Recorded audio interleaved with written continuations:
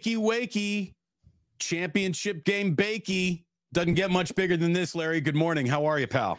Man, I'm fired up, feeling good. Going to stream 3 times today and bring it. Let's go. It is NFC Championship game weekend. My day is booked. I'm up. I've got a stream with you, a stream with Chase Sr. at 10:45. Coach Yak is going to join me at 2 p.m., one of my favorites as well. And then I am off to Costco for the shopping trip that has been put off for an entire week due to me being too busy. We talked about this Costco trip last wake up. So it never happened. It's long overdue. And Larry, if we're talking about what's long overdue, how about a Super Bowl appearance for the San Francisco 49ers? You know, you and I are both realists. We're optimists, I think. We try to present our content in the light of reality. And the reality is getting to this many championship games in a row is an incredible accomplishment in itself. It truly is. To think that your season, year after year after year, doesn't even begin until the NFC Championship game. It's a place of arrogance. But 49er fans have been allowed the arrogance of that feeling because it's been fact. And here they are again, another NFC Championship game. And it's got to be more than that this time. You do not want to officially become, and look, you know, even though there'll be guys like you and me pushing back on the narrative that he's not a good coach if he hasn't won it all, the can't win the big one moniker, I mean, gets stamped on Kyle's forehead if he doesn't at least win on Sunday and reach the Super Bowl. He's got to get it. He cannot be the guy who continues to have really good season after really good season stall out in the NFC Conference Championship game. No question. I mean, it's just the way it is. And bottom line on this thing is the Lions, win or lose on Sunday, have had a great year. The 49ers cannot say the same. The 49ers need this win to make this a good year. And, you know, I like the 49ers to win it. I really do. I think that I don't think this game's going to be the ugly, grinded out, you know, torture fest that the Green Bay divisional round was. I think this game's going to be a better game. I think Brock Purdy's going to bounce back, better conditions. And Detroit's pass defense is not going to be able to stand up. I think Debo's going to play and play well. I think the Niners are going to slide their protection to Aiden Hutchinson on the offensive side. And I think they're going to they're going to tilt their coverage on the defensive side towards Amon-Ra St. Brown. And I think the Niners are going to escape victorious. I hope you're right. And I think you're right. And an awful lot of the matchups and things you just circled are the way I've been handicapping this and looking at this all week long too. But I really don't care if it's a comfortable win, if it's a nail biter. It doesn't matter how good the 49ers look. There are no style points at this portion of the beauty contest, and they just have to make sure that they're the team that's going to Las Vegas when this game is over. Or look, I mean, it really is. It's a world of shit, Larry. It's just a place that this team does not want to find itself again. To have lost back-to-back NFC Championship games on the road is one thing. To have finally won the right to host it back and still not make the Super Bowl. Look, there's nothing that's going to question whether or not it's Kyle Shanahan's job. This is his job, win or lose. I think Brock Purdy is the quarterback, win or lose. But the tone, the optimism, the feel good just comes to a crashing halt, and it essentially neuters next year before it gets here. The 49ers will officially become the team that lives in the it doesn't matter what your regular season success is. It just doesn't matter anymore. You are false prophets until proven otherwise in the postseason. So I hope that we can avoid that. That's a world that I don't want to live in. I really don't. I want to live in a world where the 49ers have finally rung the bell that we've all said, hey, they're standing on the front porch. They're about to ring the bell. I mean, you know, the 49ers are built to win right now. Detroit is a little bit ahead of their time. To me, one of the main things I like about this game is the experience factor. The Niners have been to 4 of the last 5 NFC Championship games, including the last 3 in a row. Detroit hasn't been in this spot since 1991. There's not one guy, one coach, one anything in their organization that's been in this moment before. The Niners have been in this moment repeatedly. I think it's a major advantage. And then the way these, you know how they're spinning that in Detroit. These guys have been in this moment before, and they always gag on it. That's what they do. This is new to us. We don't even know what success or failure tastes like right now, and that's good. I mean, that's how they're spinning this in Detroit. What they don't know about the pressure of this game is the reason why they'll win it, and what the Niners do know about the pressure of this game is the reason why they'll drown in it. You know, the 81 Niners had no championship experience, and the Cowboys rolled in with tons of it, and we all know how that went. But I really believe that this Detroit team is coming, but they're not here yet. This reminds me an awful lot, Damon. I mentioned this on a stream the other day. It reminds me a lot of a team that you, I'm sure, are familiar with, and that was the 84, not 85, the 84 Chicago Bears, who went to Dallas in the playoffs and beat them like 44-3 or whatever, and rolled into the NFC Championship game looking like they had all the momentum in the world, only to be shut down and shut out by Joe Montana, because that was the Niners in their moment and the Bears a little bit before their moment. And that's what I see here. I think the Lions are going to be a force, but their year is next year or the year after. Their year's not this year. This is the Niners' year. I really believe it. And also, I'll tell you the one thing that I think, makes me really confident as well. These playoffs have been all about the home teams. Outside of Green Bay winning in Dallas and Buffalo getting beat by Kansas City in Buffalo, the Chiefs and the Packers are the only road teams to have gotten it done thus far in a couple rounds of the playoffs. The home teams have a decided advantage. I believe the home team's 8-2 in the NFC title game in the last 10. I haven't even really thought about it that way. Now you got me scared. Now I feel like, here comes the pendulum swinging in the other direction. But I hadn't even thought of it that way. It has been a lot of home cooking. It's been a lot of home cooking, and there's an advantage to sleeping in your bed as opposed to traveling. And where the disadvantage comes in, I think, Damon, everybody's super excited day one of a trip anywhere, right? Oh, we're excited. Nobody's like, oh man, we just got to town, we're exhausted. No, they're in, we're fired up, we just got here, let's go have a drink, let's go out, let's do this, let's do that. It's on the back end of the trip that your people are like, oh man, I am dragging, I've been on the road, and that's where Green Bay, that's where Detroit has been. They've been at home, but they're now venturing out onto the road. And I think that I think it's going to catch up with them. The travel, the lack of experience, and I just love the matchup. Frank Ragnow, by the way, is going to play. There was some debate over whether or not the Pro Bowl center was going to go. He is going to go. He's been rehabbing all week. He won't be 100%, but he's going to go.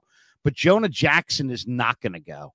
And to me, that's major, major advantage when you look at the numbers between his backup, Coyote Awasika, and him. Just to put it in perspective, Jackson played 182 snaps this year, 19 pressures allowed, 10.4% pressure rate. Awasika played 86 snaps, almost 100 less, gave up 13 pressures with a 15% pressure rate. I think it's major advantage for Javon Hargrave, and I think pressuring Goff in his face is going to be the key to the win. Without a doubt. Without a doubt. And Javon Hargrave is a name that we didn't even use. It's a name that didn't even flash in the box score against the Green Bay Packers. So he officially owes the 49ers one. And I'm going to say the same thing about Nick Bosa and Chase Young. I got a little blowback about this video of Nick Bosa and Chase Young that I did. More the blowback from Nick Bosa because, I said, this guy hasn't recorded a sack in a month. And someone was like, well, they didn't play that last game, right?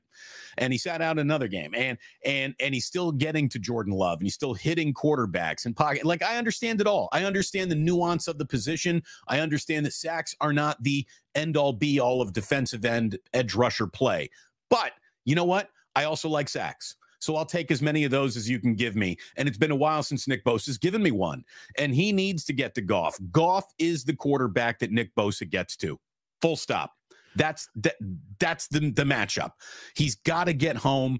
Hargrave's got to get home. And Chase Young needs to do something. When you go back and you look at what Chase Young has done in a 49ers uniform, Larry, it's less than impressive. So forget about just doing it for the 49ers, Chase. Forget about this team and its success. We're talking about your future. Would you like to make an awful lot more money going forward? Well, a couple of big postseason sacks is exactly what the doctor ordered to get Chase Young that next deal. Since putting on a 49er uniform, Chase Young has 10 total tackles, 5 of them solo. He's recorded 1 sack, but never that 1 sack came in 1 sack. He's got 2 half-sack games. He had a half a sack against Arizona and a half a sack against Baltimore with 3 total QB hits. It's time. It's no doubt.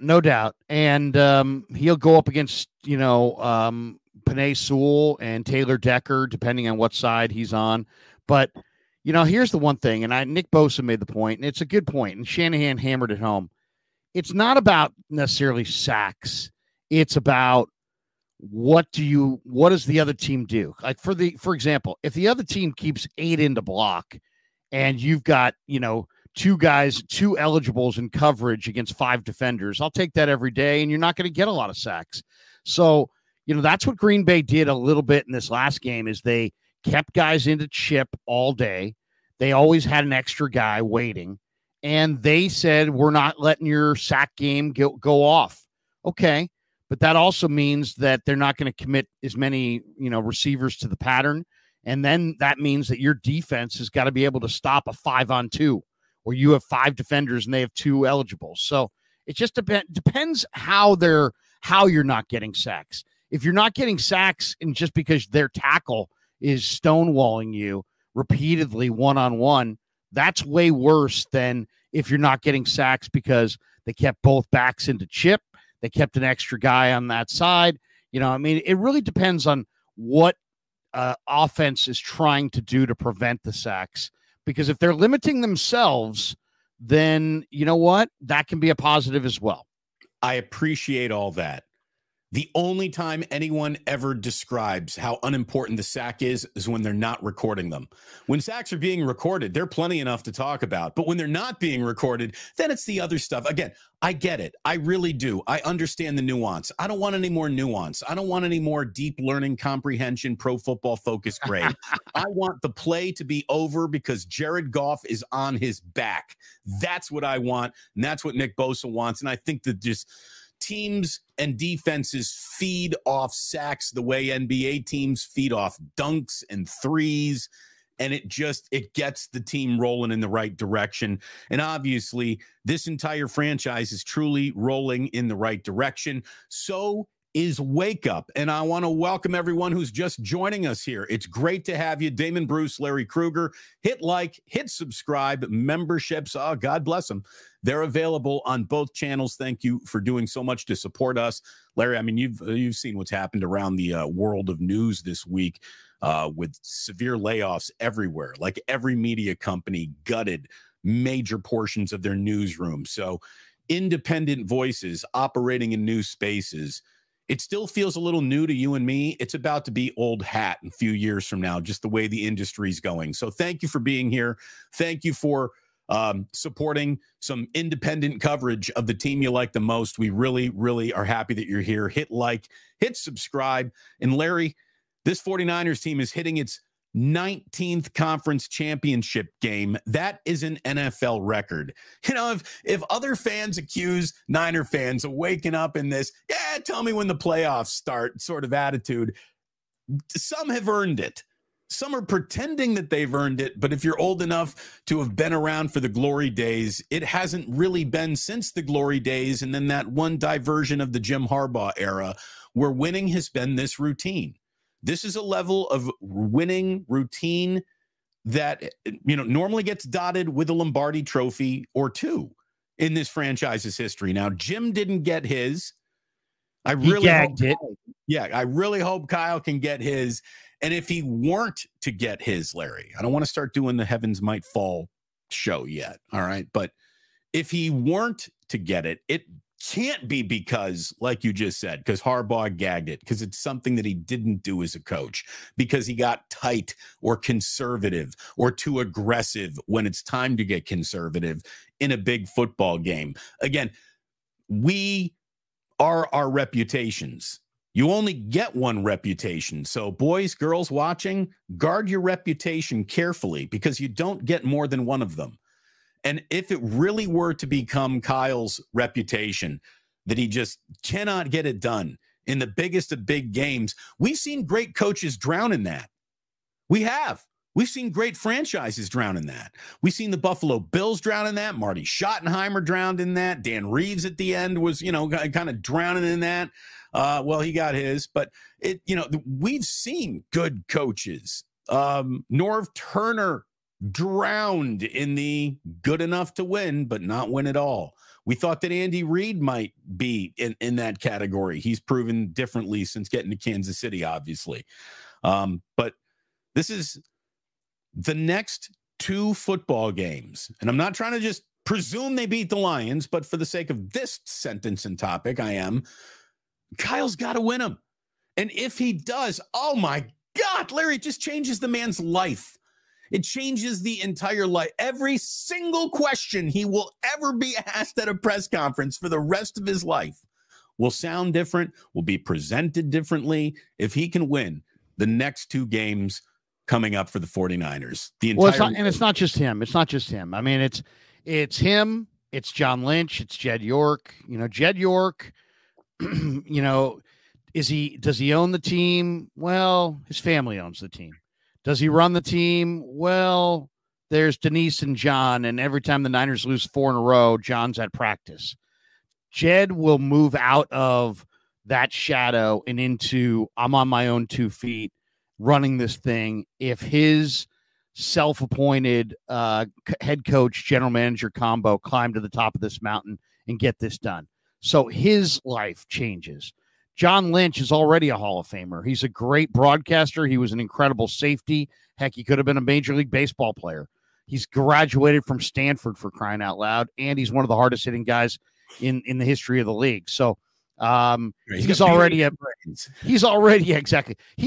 kind of a made man, but this is his final frontier. If he can show that he can win this, I mean, there were some questions when he had no experience when he was given this job.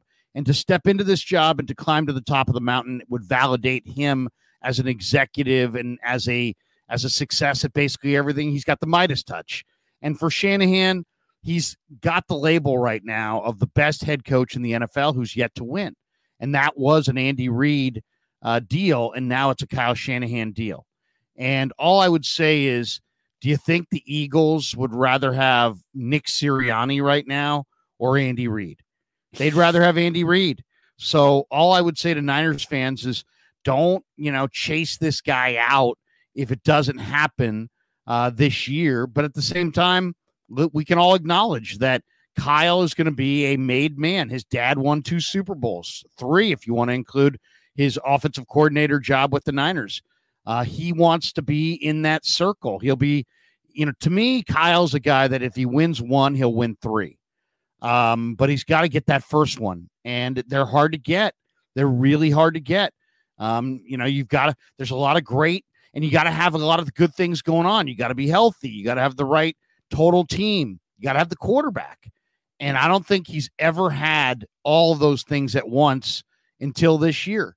So we'll see. And it's no fait accompli because Detroit's rugged and they're going to battle like crazy. And they've got 2 really good running backs going up against a run D that just got freaking gashed by Green Bay. So can the Niners make the adjustments? And we can talk about what they need to do, because I've already, I went face to face with Wilkes yesterday, and I told him exactly what I thought he needed to do indirectly. I said, go with Jair Brown instead of Logan Ryan. I'm glad that you're there giving the team the advice it needs in its hour of need, Larry. Thank God you're in the room. But seriously, the Niners have to show that they can stop the run in this game against 2 really good runners. What is the deal on Jair Brown? Are we seeing him or not? I think we're going to see him. I think we're absolutely going to see him. I think that they know that Logan Ryan couldn't stand up to the run. And I think we're going to see Jair Brown. In fact, I'm going to share the screen right here so you can hear the question and answer from yesterday's presser, where I basically told Wilkes what I thought. Here it is. Here's Larry winning the NFC title game strategically for the 49ers. Here's me doing the Lord's work. Hold on a second. We back it up. Here we go. This is me to Steve Wilkes. You tell me what you take away from this. Steve Ryan struggled against the run. It looked like on a couple plays, the Jones run, he barely got a hand on him. Are we going to see more Jair Brown this week at safety, or are you going to stay with Ryan? I would say overall, we all got to improve on the run. I know we point out Logan. He got to improve on his tackling, as we know. He's going to get better with that. Jair still in the mix. We'll see exactly how it goes this week and exactly how much he's going to play, if he will play, if he will start or whatnot. We don't know. That's still an ongoing process right now. So there you go. I think he tipped his hand when he said will start. If he will play, if he will start, I think they're thinking about him in the starting role, or else he might not have had that little, he wouldn't have put that word out there, because you didn't say start. You just asked about playing. And he's the one who brought up starting. So, and Jair said, about him being, and not only did Jair not start, Damon, he didn't play. He didn't play on special teams. He didn't play at all. He was asked about it. He says, I didn't agree with it, but I understood. Why? Because he's a class act. But Jair Brown is a thumper. Jair Brown is your future. Logan Ryan is a corner. David Montgomery's a 220-pound bull of a back on a 5'10" frame. If you can't stand in front of Aaron Jones, you will not stand in front of David Montgomery. I know that. Steve knows that. I think ultimately it's probably Kyle's decision. Shanahan was asked about it earlier this week, and he said, we knew that we kind of decided that when Jair had missed about 4 weeks. I think it was 2 games, but he had been out for 4 weeks. He's been awesome in practice. I love Jair. It has nothing to do with him, just our experience of playoff games being around us. So they went with the experience factor. Here's the thing. I think last week, Damon, they made a calculated gamble. They said Green Bay is going to be more of a passing team. Jones is more of a receiving back. Let's have that extra corner at safety, and we'll benefit. And then they got gashed against the run, 136 yards, first 100-yard day all year. This week, you've got Gibbs and Montgomery. They're much more physical in the run game. Detroit's looking to run the ball. Jair is much better run defender. So this is how you play it. You come out with Jair, and you let him play the run. You let him start opposite Gibson. He's going to be much more of a force. And you go with heft over experience. And then guess what? If you get up 10, if you get up 14, and it becomes a passing game in the second half, and you really want that extra corner, fine. Then you can take Jair off the field and go with Logan Ryan. But Logan Ryan is not a safety, and Gibson is not the strongest against the run. You cannot have 2 safeties who don't tackle and beat the Detroit Lions with Montgomery and Gibbs. So to me, it's a major, major part of this game. So much of coaching is anticipating what's going to happen. And then, it's, I know that you know that I know that you know, so I'm going to do this, right? That's where coaching really, that's where the whole chess game happens. Yeah. The Lions all year long haven't thrown deep. It's not who they are. It isn't in their DNA. It's not what they do. So I ask you, Larry, do you think the Lions are going to take like 2, 3, 4 really deep shots, thinking that they're going to catch the 49ers off guard a little in this game? I do. I think they're going to look to hit a really big play, something goofy. Like Dan Campbell is 100% going to go down with a flea flicker, right? I mean, it's just who he is. He's going to be overly, I think, aggressive in his I'm playing with house money football game, which if you're the Lions, I think you got to be looking at it at that just a little, right? So, well, there's no question. I mean, they saw what I saw and what you saw and what everybody saw, which was that the young 49er defensive back, Ambry Thomas, did not play the deep ball with very good poise, and he just wrapped up the receiver like a super raw rookie in a preseason game. So, yeah, They've got Jamison Williams. He's a huge home run hitter. He's got major speed. They're going to take, I would guess, 2 shots down the field in this game. But they're only going to take those shots if they can protect Jared Goff. And I don't know if you saw Goff's numbers this year, but Goff against in a clean pocket is completing 76%, 27 touchdowns, 3 picks. Goff under pressure, that 76 drops to 51% with 6 touchdowns and 9 interceptions. There is no bigger disparity between Goff under pressure and Goff in a clean pocket.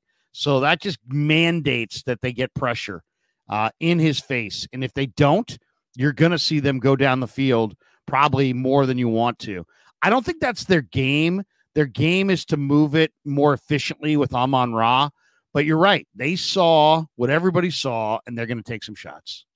So you want to win a Costco bet? You want to be like, hey, I'll bet you a handle of Kirkland vodka on this following question when you're walking around Costco today. Who is the NFL's second leading passer in terms of yardage this year? We all know that Tua was number 1 with that prolific offense. Who do you think number 2 is? Jared Goff. It is. Isn't that nuts? For team doesn't throw deep, Jared Goff is the NFL's second leading passer this year. And we say that to you while both of us are about to make the argument that the Lions are a run-first team. How come the run-first team has a quarterback who's second in the league in passing?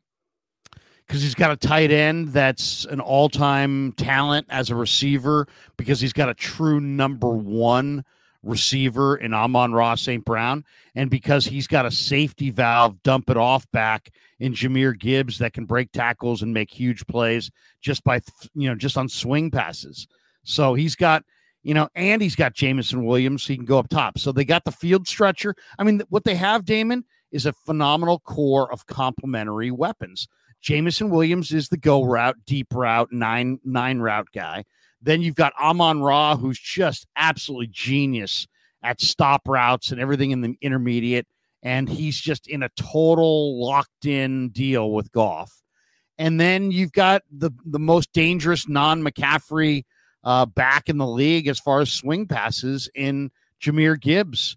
So, he's got the field stretcher. He's got the guy who's super efficient all over the short and intermediate. And then he's got the safety valve of safety valves. And when you got all 3, man, you are freaking dangerous, especially when you're operating behind a great offensive line. But I will say this, Green Bay last week, we've talked a lot about Detroit's O-line, and it's a great O-line, but it's a great run blocking O-line. Detroit is 14th in pass block win rate. Green Bay was 2nd. So I think the Niners and Detroit's not going to have their starting left guard, and they're going to have a very raw rookie. And Lomas Brown, who was on with John Lund earlier this week, as I was driving down, I was listening a little bit to Lund, and Lomas Brown basically said, "Hey, look, I'm concerned. I'm concerned about our left guard situation. I'm concerned about the interior protection," and that's it right there. Niners have to, they have to own the A gap. They Hargrave's got to own it. Armstead's got to own it. Greenlaw and Warner have got to blitz through it. Jared Goff has no lateral agility at all. And the last thing he wants to do is be running for his life. If you look at the games where they've lost, Damon, it's games where they've sacked Jared Goff 3 times, 4 times, 5 times. But the Niners have to pressure him in his face, flush him out of the pocket, and that alone will probably win them the game. And I don't want to say grass is a difference maker here, but I do think the turf is a little bit of a difference maker. This is an indoor track team that's going to be outdoors, and maybe that grass surface just slows down his targets in a heartbeat to make everyone a little bit off. The Lions average 27.1 points per game, though. That's the 5th best in all football. A lot of the numbers really match up with what the Niners do as well. Niners are getting 28.9 points per game, the 3rd most in football. So you got 2 teams who absolutely score the ball. 3rd best in yards per game were the 49ers were the Lions offensively. The 2nd stingiest against the run, but they're bottom 3rd when it comes to points allowed, 23.2 points per game. And that's where the Niners absolutely have to win this game in the red zone. That's where they're going to be winning this game. When those red zone trips come up, you got to finish them off with 6s, not 3s. And turnovers. I mean, that's the other aspect of this thing. The Lions, look at their game last week against Tampa.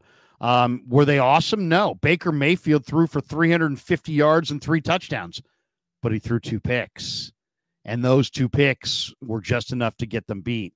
And Brock Purdy's got to take care of the football. If he takes care of the football, the 49ers are going to win this game. Akash Anavaranthian, who I follow on Twitter, I think he's good at what he does. He had this. I cut this out to prep for today's show here, Larry. The Rams outgained the Lions 2 weeks ago, 425 yards to 334 yards, 7.7 yards per play to 6.1 yards per play. The Buccaneers outgained the Lions just a week ago, 408 yards to 391 yards. That's 6.8 yards per play to 5.5. But the Lions win both of those games. How? Why? Well, the Rams went 0 for 3 in the red zone. They just couldn't punch it in. And then, like you just said, the Buccaneers turned it over twice with 2 interceptions and a missed field goal. And that's the difference in these games. The 49ers, as long as they don't make a big mistake themselves, should be able to, with just the way they play, throttle the Lions for chunk plays throughout most of the afternoon. And I mean, this could be one of those games. If the Niners don't win it, they will probably outproduce the Lions, but just lost some turnover margin. So don't make a mistake. Be who you are. Don't abandon the run at any point in time. A lot of Christian McCaffrey, less Brock Purdy hoisted upon him until you need it from him. And hopefully he just showed everyone at the end of that Packers game that he can give it to you when you need it the most. But this, to me, is just Brock Purdy run this team to the Super Bowl. Or, excuse me, Christian McCaffrey run this team to the Super Bowl. An awful lot of Christian McCaffrey, I think, is the way you go about winning this game. No question. What makes Detroit the team that they are, though, is they run the ball and they stop the run. But Kindle Vildor and Cam Sutton, really are not good pass defenders. I mean, when Emmanuel Mosley went out, I think this team's chances of winning the Super Bowl this year went out. And I to me, it's about the matchups, and play to your matchups. If Detroit's really good against the run, then throw the ball.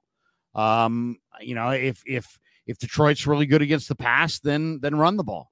In this case, they really don't have an answer for anybody's passing game. If you look at the numbers, and as you know, I do, Detroit, listen to this, Damon. This one's an overwhelming one.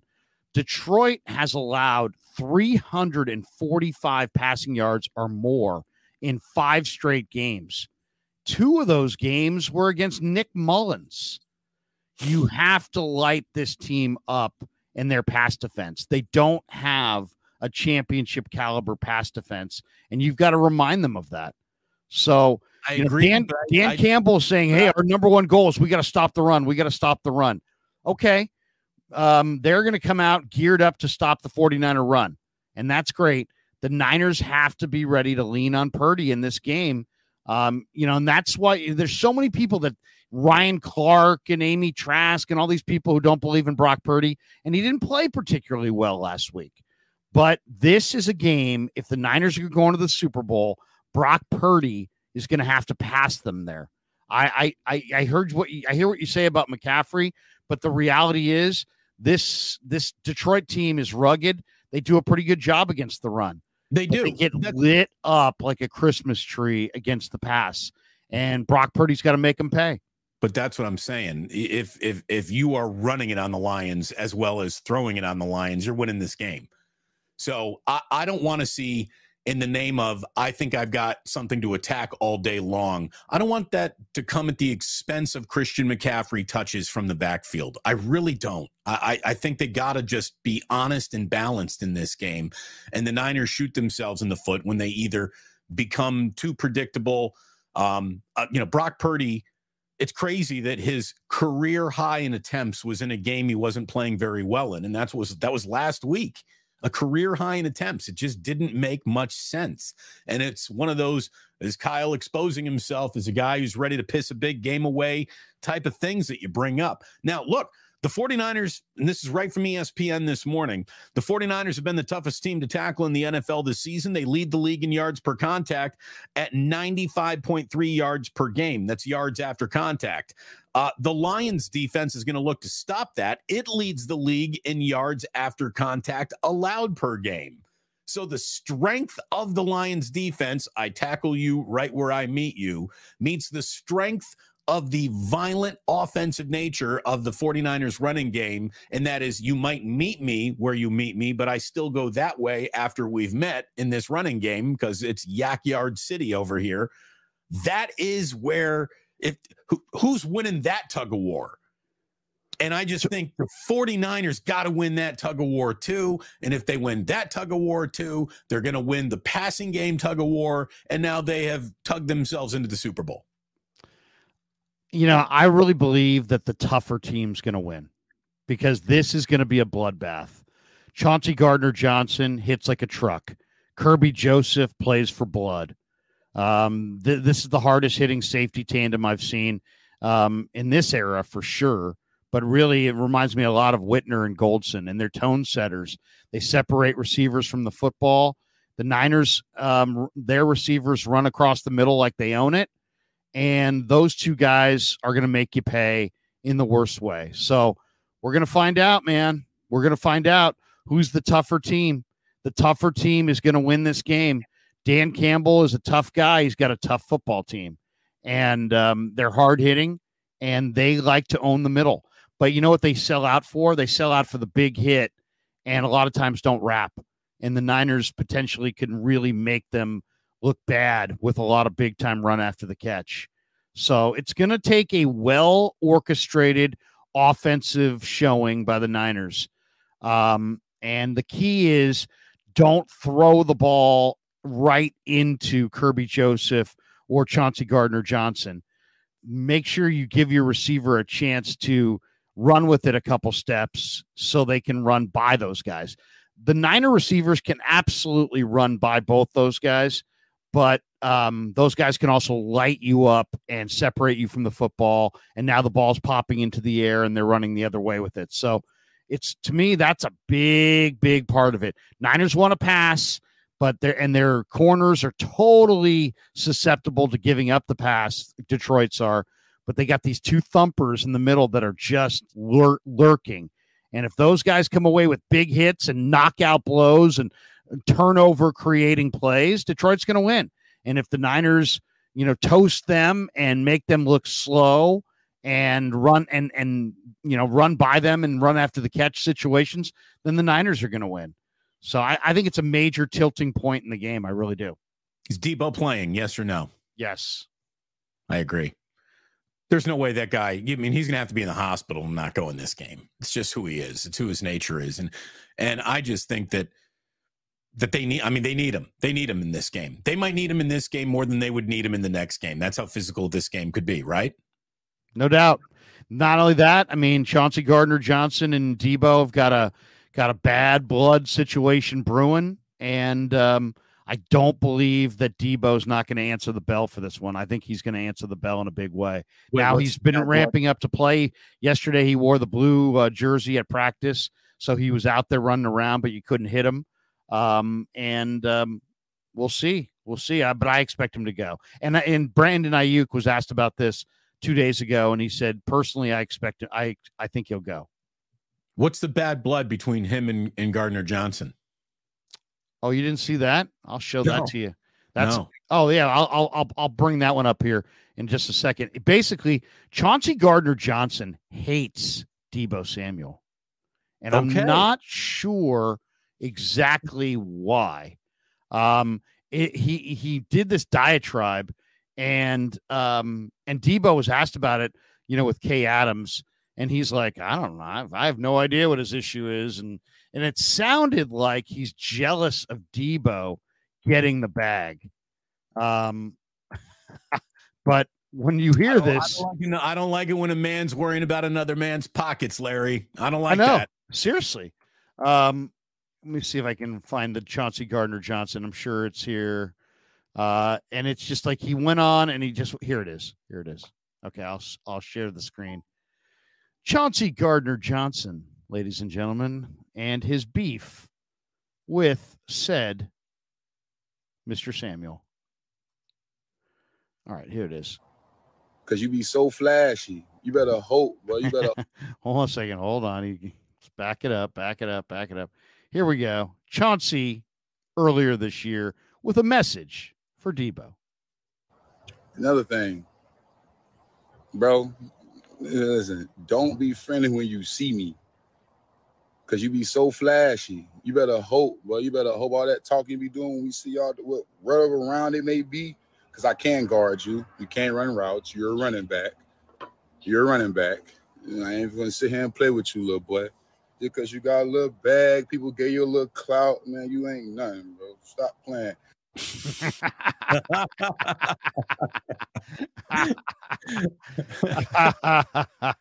So there you go. I love football players. I really do.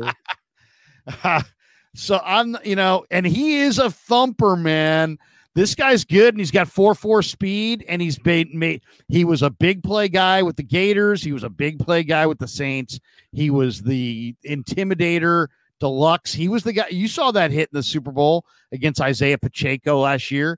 I mean, he plays for real, but Debo does too. And Debo's a load. If the thing is, Chauncey Gardner-Johnson's the kind of guy that's going to try to sell out in this game for the big cheap shot on Debo. But Debo's got the kind of heft where if he gets 2 or 3 steps of momentum, he could run right over Chauncey Gardner-Johnson. So it's going to be something to watch, man. Boy, I hope Debo has a bang your mom game. I really do, because, Gardner-Johnson's kind of asking for it right there. It's funny, though, when he says that Debo's flashy, so he does the boom box entrance to hype the team up. He has the chain. And to me, you got offensive guards walking in with drip. So I'm like, of course, wide receivers are a little flashy with fashion. But to me, Debo's not a flashy player. It's really not he's not a flashy guy. Like if every single, wide receiver in football had a spirit animal that was a car, I don't think of Debo as being a Ferrari or a Lamborghini or a Maserati. He's like a souped up, tricked out Ford F-150. The guy's just such a beast out there.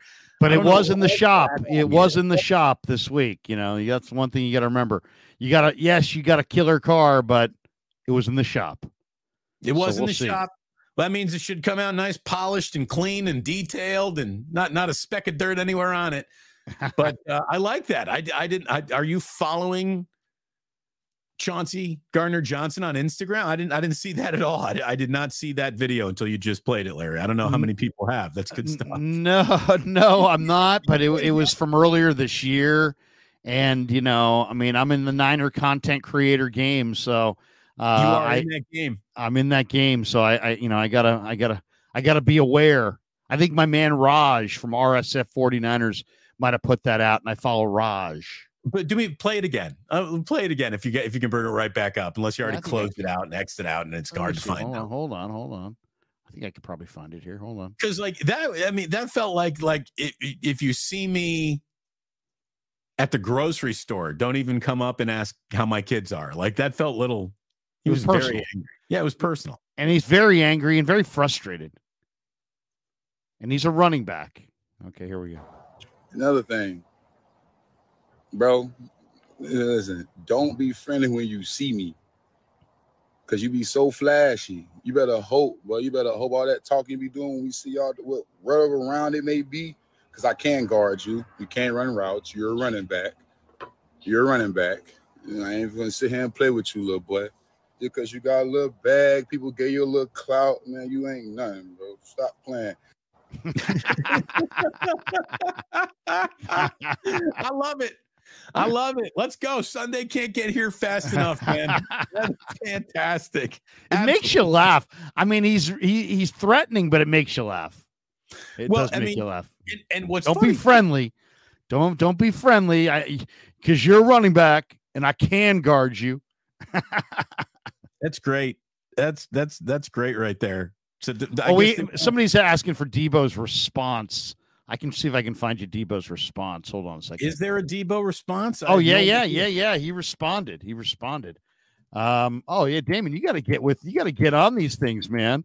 All right, here we go. Let me see if I can find response to Gardner Johnson. Let me see if it's with Kay Adams.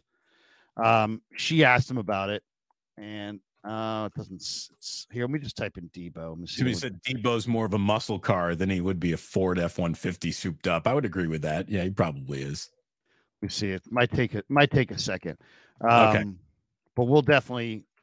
You type in Debo. There's so many things, but right. If you don't have it locked, loaded, and ready to go, I don't know. Like I don't get into like the players talking crap to each other on Instagram. Maybe I'm missing a huge bucket of content that I need to be operating in here, Larry. I'm still old fashioned radio guy. Yeah, I'm just seeing if this is the response. He went on with Up and Adams. Yeah, here it is. Oh, here we go. I found it. All right, here we go.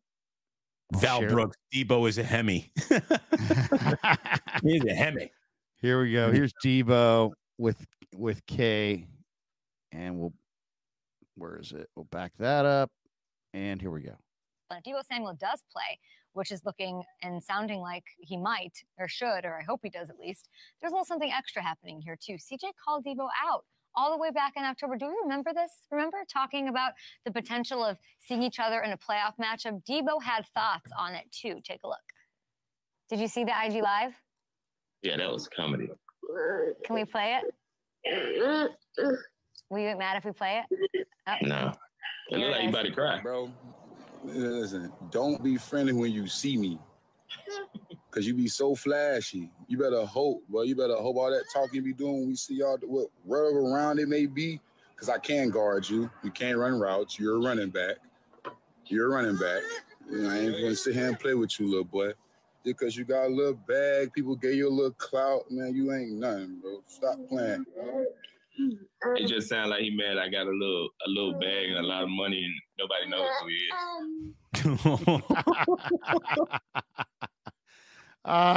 is. Good stuff. Here's the thing. I didn't understand it when it came out of Philadelphia. I guess I'm not understanding it when it came out of Gardner Johnson either here. I don't hear Debo talking all this smack. Like I would even... Why would you talk smack to Debo when Debo runs people over? Debo's about 225. I mean, Debo's not AJ Jenkins.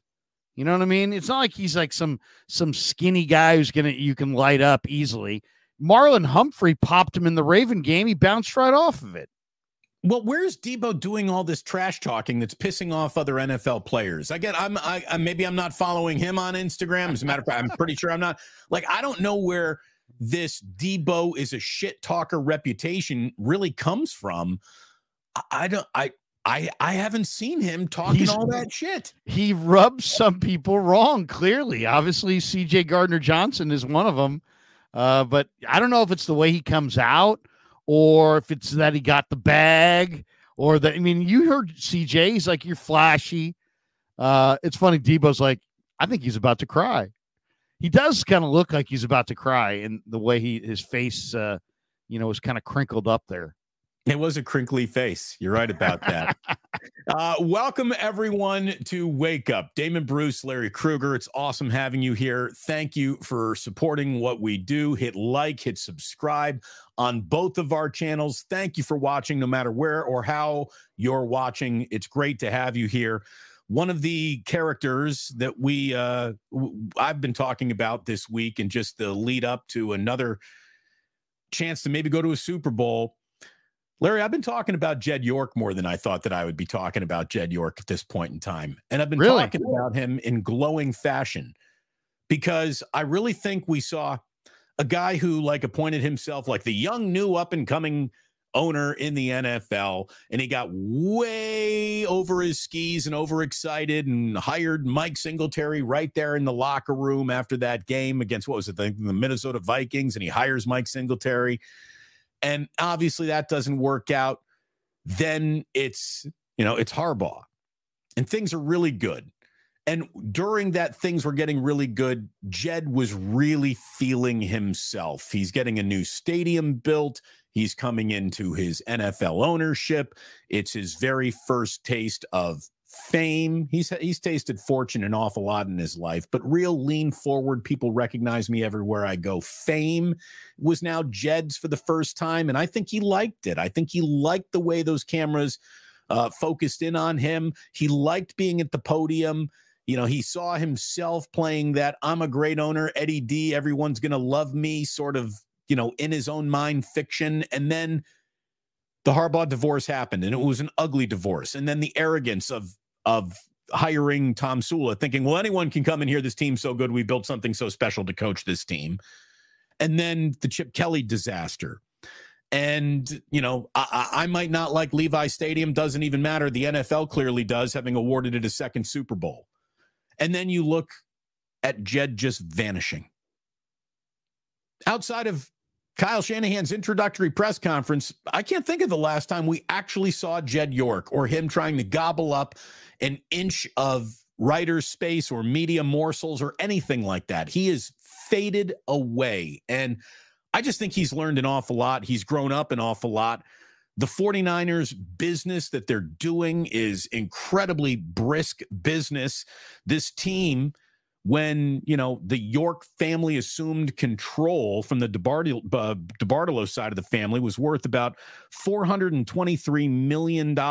And then come 2019, they're worth $3.5 billion. And obviously this isn't all Jed's business acumen. This is the entire league. This is new TV deals, new stadiums and stuff like that. But this team right now, would be on the market for $6 billion, and if it were actually on the market, I think it'd go for 7 or 8. It's the Niners, for goodness sakes. The business is incredible. The profits are incredible. The value is incredible. The brand is incredible, and I think Jed York has drifted back into the lane of he's a good NFL owner because he's got the 3 B's down. You be spending on the right people. You be quiet when it's time to talk, and you be winning. And when you are quiet and you win and you make the right choices, that's good ownership. Championships aren't guaranteed to anybody. So just setting your team up to be a champion is really all you can do as the owner.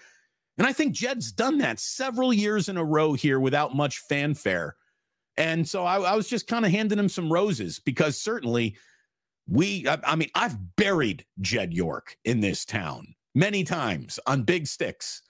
And I thought it was time to come back around and say, hey, in retrospect, he's done a really, really good job lately. Everybody needs to learn how to walk before they can run and before they can sprint. And, it's funny. My oldest son, Kevin, and he's very, very competitive, right? And we brought our 3rd child home from the hospital. Kevin couldn't have been more than 4 years old. He looked at his newborn baby brother, Benjamin, and he said in a skeptical tone, put him on the floor and let's see if he can crawl. It's like the first day we started laughing. I put him on the floor. Let's see if he can crawl. And of course, he was a newborn, so we didn't take his advice. But you know what? In a lot of ways, and I just came from your house, and I'm looking at you and your wife raising 2 little guys. Guess what? Guess what? You're not super critical of right now. These little boys. There'll be plenty of time in the future to be like, hey, they didn't fulfill expectations. But today ain't the day, right? You're just coaching them up. You're just getting them going. Eddie D and Jed's ownership, their ownership stints really very, very, a lot of parallels. But Eddie D was allowed to make his mistakes in relative anonymity because the Niners were perennial losers and they weren't this upfront iconic franchise that everybody was watching. Jed, on the other hand, his baby steps happened after the franchise was already iconic. Already, everybody was well aware. And so his baby mistakes were absolutely, magnified, and people crushed him for it, yourself included, and everybody did. It wasn't, you weren't alone. Other people were very critical as well. My point was this. Eddie D, when he took over the Niners, hired Joe Thomas. Why? Because he told me Joe Thomas was a Youngstown, Ohio guy, and he was recommended to Eddie. So he hired Joe Thomas. What did Joe Thomas do? He came in, he made terrible trades. He made one trade where he traded like 4 or 5 draft picks, including one that became a running back named Joe Cribbs, to the Buffalo Bills for washed up O.J. Simpson with a bad knee. They made bad hires, bad decisions, and they stumbled around for a couple of years. And then he found Bill Walsh and John McVay and got the hell out of the way and turned the football operation over to those guys. And the rest is history. 3 years later, they're winning the Super Bowl in 81. 3 years after that, they're winning their second. 5 years later, they're winning their third. 6 years later, they're winning their fourth. And suddenly Jed, Eddie's the toast of the town and one of the great owners, and now he's in the Hall of Fame. Jed hired some guys initially. It didn't work out. Then had the Harbaugh situation. Harbaugh and him did not see eye to eye. They mutually parted ways. He made a huge mistake there because he had no idea who he wanted to go to when he got rid of Harbaugh. You can't get rid of a coach who's 44-19-1 and not have an idea of who you're going to. Then he stumbled around for 2 years with Tom Sula and Chip Kelly. All the while, though, as the revenues in this league grew, Jed was like, you know what? I'll pay off Tom Sula and all those coaches. Oh, Harbaugh's coaches have to be paid off. I'll pay them off. Oh, Chip Kelly's coaches all need to be paid off. I'll pay all them off. Literally in a 3-year period, Jed spent probably $25 to $30 million paying off failed coaches and assistant coaches. And then he arrived at Shanahan and Lynch. And now he's got 2 guys that he thoroughly trusts. The train is back on the rails, and he is present if you go to practice. He is present if you're around the team, but he's not public. He's not public. He's not talking. He's not tweeting. He's just giving these guys his support and he's there. He's not like the, Hasso Plattner of the Sharks who's hanging out in some bar in Sweden or something. He's there, but he's just not public. Well, and it's all working out just fine. That's what makes it even more impressive, because I think the temptation to step forward and maybe take a little bit of a bow is all around him. I mean, he'll take a bow when they win the Super Bowl. He will take a bow. I'm very confident of that. But that's the problem. The pre-bows are where he got himself into trouble. And tweeting and look, Larry, that he's getting interview requests. Kim Kawakami and Cam Inman and Matt Barrows aren't sitting there thinking to themselves, boy, I hope I can't get a quote from Jed York today. And he might be doing stuff on background and just talking to the guys, but he's clearly telling everyone, like, let's keep my name out of it. I want him on the Krug show, Super Bowl night. Yeah, we got to get him on. We'll get him on again. Jed and I, here's the thing. Jed and I used to get along great. We had a really good couple of conversations at a few guardsman events and charity events. And then Levi's Stadium opened, and Jed used to follow me on Twitter. And the night Levi's Stadium opened, Jed unfollowed me on Twitter because obviously my initial review wasn't sitting well with him at all, and so he gets a bad rap, dude. He gets a bad rap. Here's my bottom line for an owner is this: are you willing to cut the check? And he is. He's been willing to cut the check. When you think it's free to take a traveling party of 200 people and have them stay at the Broadmoor in Colorado Springs, but he did it. Why? Because Shanahan said, you know what? We'll maybe have a little bit more rest. So this guy's willing to cut the check. I think he's proven at this point. You want Javon Hargrave, and it's going to cost, tens of millions of dollars in signing bonus money. You really want that? You think he's a difference maker? Yes, we do. Cuts the check. So, I mean, he spent the money, man. Now, granted, the revenues around the NFL are such that there's a reason all these coaches are getting fired and nobody has any patience. It's because the revenue's great, right? The TV revenue's burgeoning. The gambling revenue is just beginning to come crawling in. These owners are given a general fund check of probably close to $100 million a year.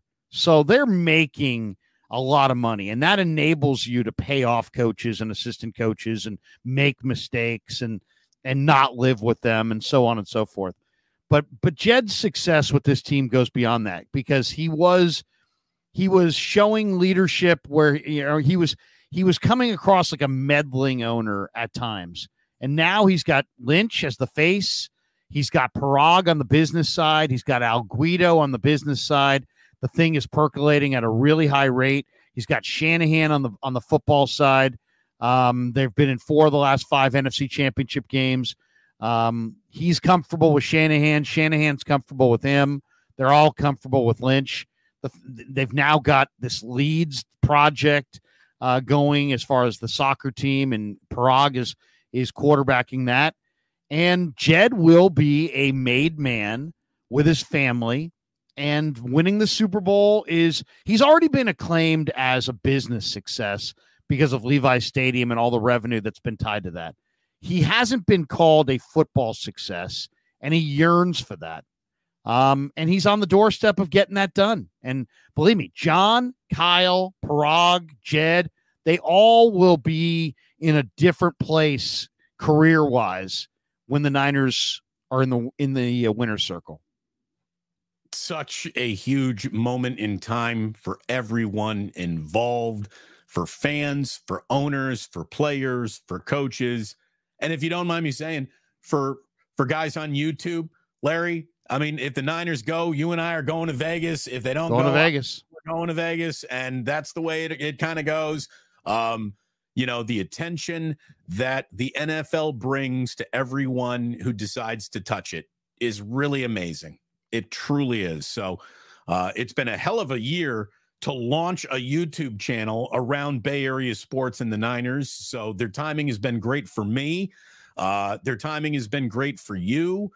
And their timing is exactly what the NFL wants, because people are leaning into this league like never before. TV ratings are, you know, near Super Bowl level in the playoffs almost. And we're not even at the biggest game. And well, not only that, Damon, you know, give Jed and the business powers that be with the Niners one more little credit that I don't think people realize here locally. The Niners are the biggest international brand in the league today. The biggest city in the UK is London. There's more Niner fans in London than fans of any other team. The biggest city in Mexico is Mexico City. The Niners played the Cardinals in Mexico City. 90% of the fans were Niner fans. The Niners are a global brand. They really are. And they've done more in the last 2 years to further their hold as the NFL global brand than any other franchise in the sport. They're hugely popular internationally.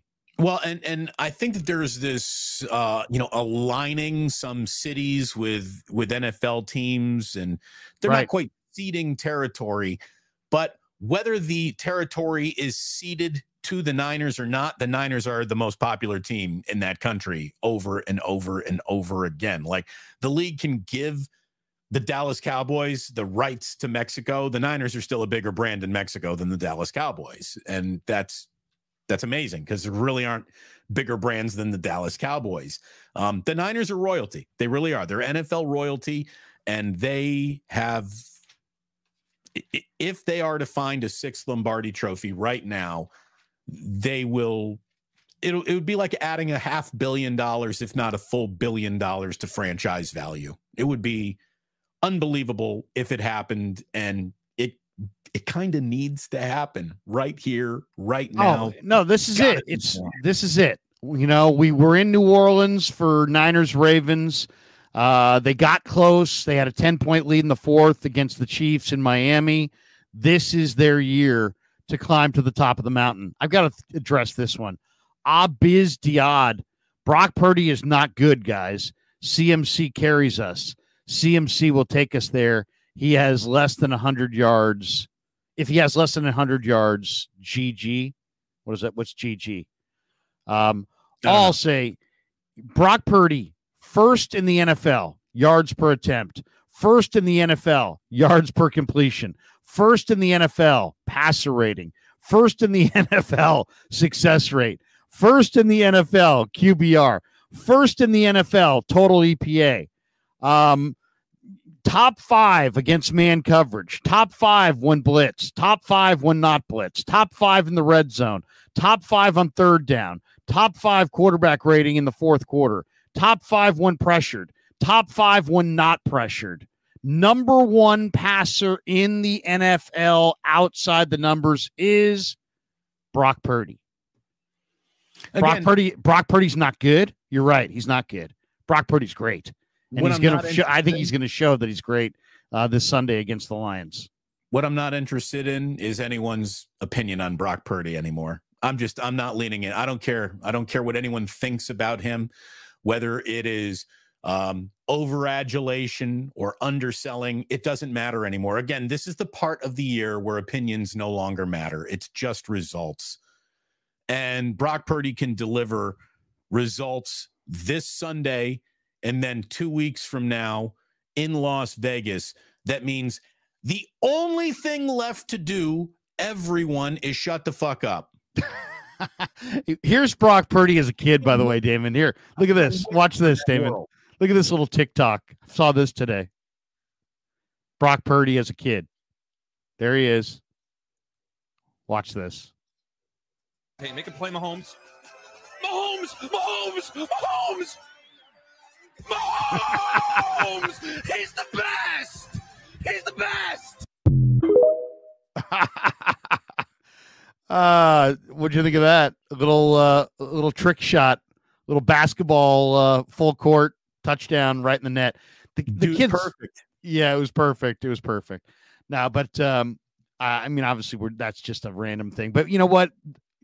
I really think Brock Purdy's going to bounce back in a huge way, and his teammates do as well. And I asked Kittle yesterday. I said, you know, all these Ryan Clark idiots with their stupid comments and their you know, Brock Purdy's not the guy and all this stuff. I go, you know, in a weird way, George, I go, I could see it helping Brock because he really does play with a chip on his shoulder. I go, what do you think? And he's like, well, I'll say this. I think he blocks it out for the most part, but I don't think it hurts. You know, all these people doubting him. I don't think it hurts. So we'll see. We'll see come Sunday how he plays. He didn't look good against Green Bay until the fourth quarter when he took it over. You know, it's funny. It's hilarious that people want to go off on him for that game when he led a fourth quarter comeback victory in a playoff game. Interesting to me, but we'll see. We'll see what he does this week. Again, if the catch happened now, you'd have a world where people weren't even focusing on the catch. Like, doesn't matter. Look at the position that Joe Montana put this team in with all those turnovers. This guy. I mean, the scrutiny that is put on football players is absurd. And the desire to use every single play the guy just ran is an opportunity to now reevaluate an entire career. Every play, every game, it's suffocating. It's annoying. It really is. It really is annoying the way that we overcover these things and we criticize and critique, and it really it robs anyone of being a real critic at a moment where real criticism needs to be offered if we're just going to criticize everything, win, lose, or draw, no matter what. He's good. How great is he? Well, we don't know yet, and that's the whole point. If you're just looking at where he is in his career, how many guys have won this much, this often, at this level 2 years into their career? It's a really, really small number. Like, if Brock Purdy does win the Super Bowl and the Niners win it this year with 2 more wins, he will have tied Ben Roethlisberger for the most playoff wins ever in a quarterback's first 2 seasons in football. Is that going to be enough for people? The minute the 49ers win a Super Bowl, I bet he can't win another one is going to be like a major topic. I bet that was an illusion. He's going to have to do it again before I believe he's really that guy. Is he him? Well, here's the thing, too. Guys like Brent Jones, who played with Joe Montana, will compare him to Joe Montana. Guys like Steve Young, who are Hall of Fame quarterbacks, stand there in amazement at what Brock Purdy's able to do. So it's amazing how Brent Jones sees Joe Montana traits. Steve Young sees a special player. But all these jackasses on the internet, he's not him. Dale asked for me to repeat the Purdy stats. Okay, here it is, Dale. He leads the NFL in the regular season in yards per attempt, yards per completion, passer rating, success rate, QBR, total EPA. He was top 5 in the NFL this year against man coverage, when blitzed, when not blitzed, in the red zone, in the fourth quarter, on third down, when pressured, when not pressured. He went 7-0 his rookie year, lost the NFC Championship game. Since that point, he is 17-4 as a starter, 3-1 in the playoffs. He's 21 or 24 years old. He's gone to back-to-back NFC title games.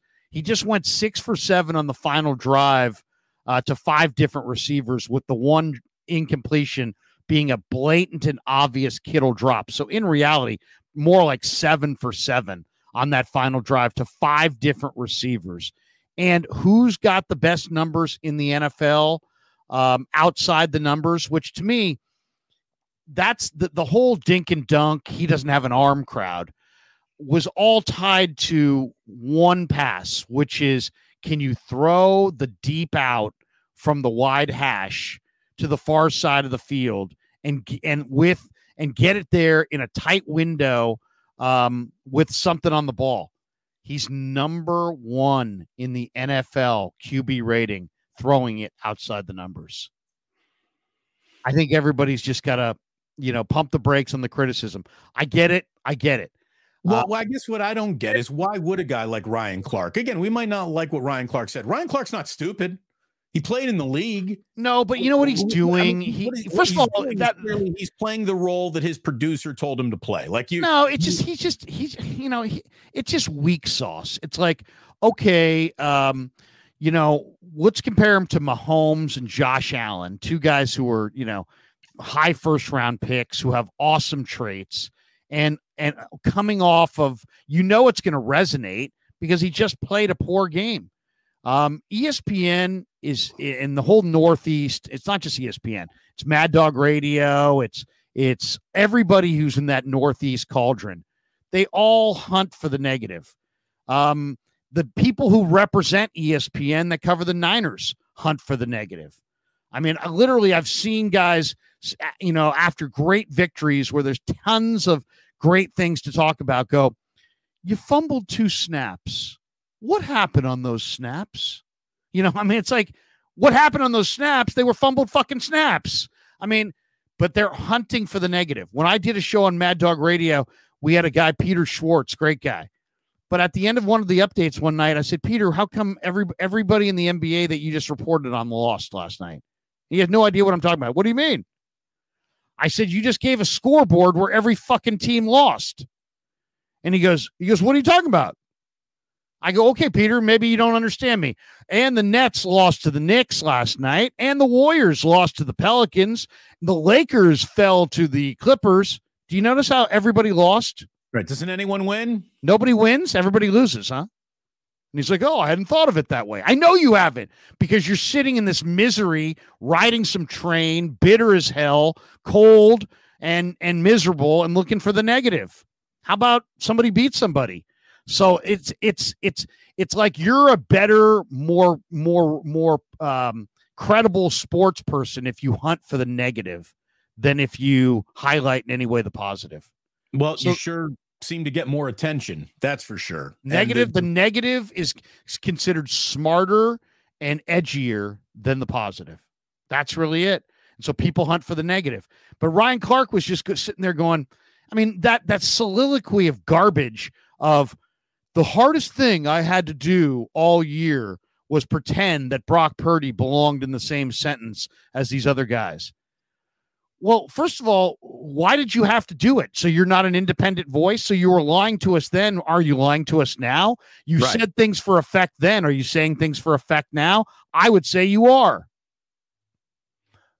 And I mean, if you're admitting to us that you said things for effect, then aren't you saying things now for effect? I mean, it's like the girlfriend that told you that she's cheated on her last 5 boyfriends. Does that make you like her more or feel like she's going to be loyal to you? Or do you just think she's just some town pump who's going to cheat on you too? So, you know what I'm saying? I mean, you know what I'm saying? It's like, what the hell? I mean, Ryan Clark, I mean, and not only that, all this, and you're wrong. You're going to look so bad in 2 games, but you know what? Bring it on. Bring it on. Well, I think it's whole, great. Like, the whole, I bet you he doesn't win a Super Bowl. Well, it's the odds of saying that about anybody and you being right to be right, yeah, are a lot better than the other way around. But he's gonna but he ain't that lucky, and he's gonna wind up looking bad. I guess my whole point to everyone who wants to just drown in the never-ending Brock Purdy debate. Excuse me, got a little sorry about that.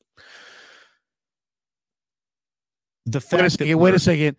For you Giants fans who are still breathing, MF, Giants made a late play for Reese Hoskins, according to John Heyman. Fuck them. Seriously, it's a fuck late play for Reese Hoskins. Where's that parade go? Yeah, fuck it's them. Good. That's what I would say to that. It's good to know that the Giants got that out there. Just like with what's it, the pitcher who signed with they couldn't when they were on the verge of Yamamoto. They offered Ohtani the exact same deal that the Dodgers did. Yeah. Giants media is reporting that they could not have done a better job.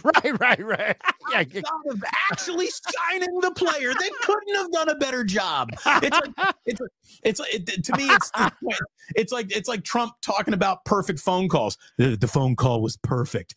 I mean, come on. The shipbuilder that built the Titanic said that it was absolutely sure not to sink.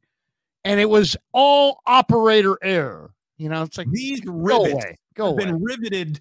There's no way an iceberg's puncturing these rivets. We've done a perfect job, and it couldn't have done a better job. There's no executive that could have done a better job than Farhan Zaidi, and I know because I'm sitting on his lap right now. I cover the Giants. Couldn't have done a better job. I mean, technically, I guess the Dodgers did a better job, so you could have done a better job, but for the Giants on who couldn't have done a better job in the Super Bowl last year?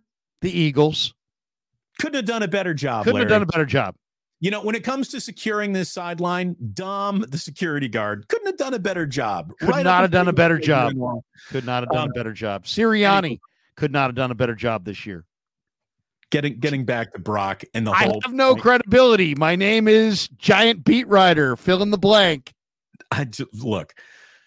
Look at you picking fights with Giants beat writers. It's not even spring training yet, Larry. It's too early. Anyways, look, I getting